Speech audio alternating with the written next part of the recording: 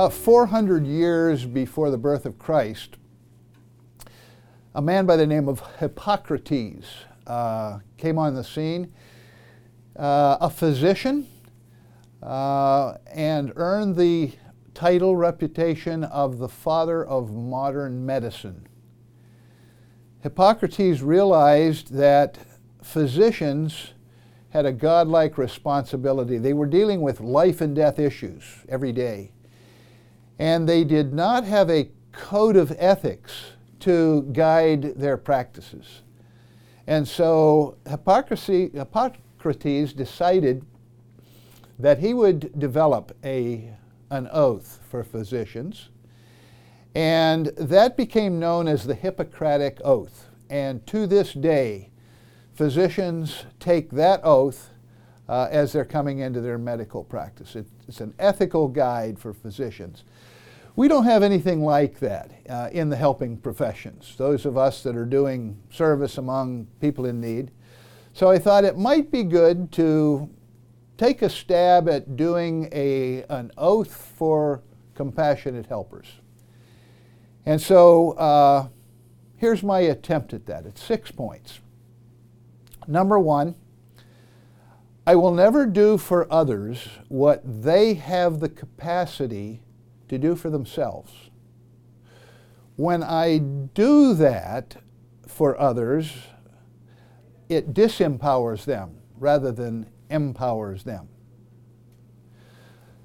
Number 2, I will limit my one-way giving to emergencies, but I'll seek always to find ways of legitimate exchange. So instead of doing a food pantry where we give food away to those who are in need, we say that a food co-op would be a better way, a more dignified way of bringing people into the process of exchange.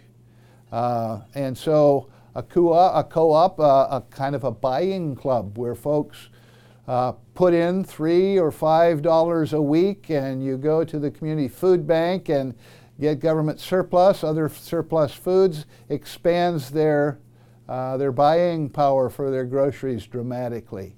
Food co-op is a much better way than to give food directly away. That one-way giving tends to disempower people. I'll empower people by hiring, by lending, by investing, and I'll use gifts or grants sparingly to reinforce achievements. Microloans would be a good example of that. Small loans to peasant people to help them increase the size of their small businesses would be a good example of that point put into practice. 4, I will put the interests of the poor above my own interest or my own church or organization interests, even when that means setting aside my own agenda. So then the question becomes, who is this service project really for? Who is this mission trip really for? Is it about us? Is it about our having a life-changing experience? Is it about us having an adventure that we think is really helping people when it's actually all about us? Or is this really about empowering and developing the people that we say we're there to serve?